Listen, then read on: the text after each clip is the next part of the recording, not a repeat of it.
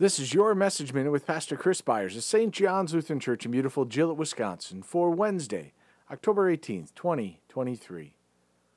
But exhort one another every day, as long as it is called today, that none of you may be hardened by the deceitfulness of sin. Hebrews 3, verse 13. A joke among pastors is that the IHS on the cross does not stand for 1 hour service. Though it is a joke, there is some seriousness behind it.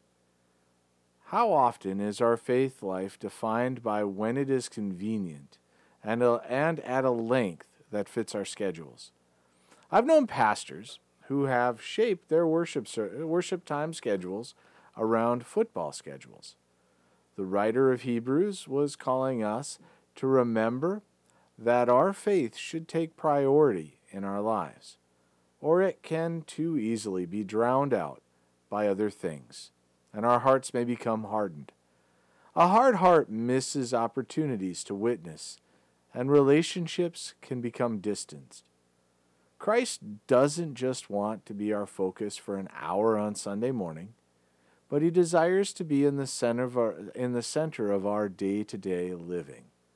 Christ wants to be your all in all. Let us pray.